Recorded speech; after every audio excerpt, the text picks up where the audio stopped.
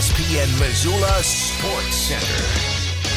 The Montana Grizzlies football team started winter conditioning on Thursday, kicking off 2 months of preparation that will run through the middle of April. Hello, I'm Jeff Safford. The Grizz start spring ball on March 4th, and it will run through the spring game in Washington Grizzlies Stadium on April 12th. Kickoff for the spring game is set for 6 p.m. Montana's annual pro day for former Grizzlies hoping to play professionally will be on April 2nd at Washington Grizzlies Stadium. Montana is coming off the program's most successful season in over a decade, a 13-2 campaign that ended with a loss in the FCS national title game. Across the divide, Montana State is yet to announce its spring football schedule. The Bobcats finished 8-4 in 2023, losing to North Dakota State in the second round of the FCS playoffs. On the hardwood, a clash between streaking Idaho State and first-place Eastern Washington highlights Thursday's Big Sky Conference men's basketball slate. The Bengals have won 3 in a row to get to 6-6 in conference play, but have to go to Cheney to take on an Eagles team that's been dominating on its home court.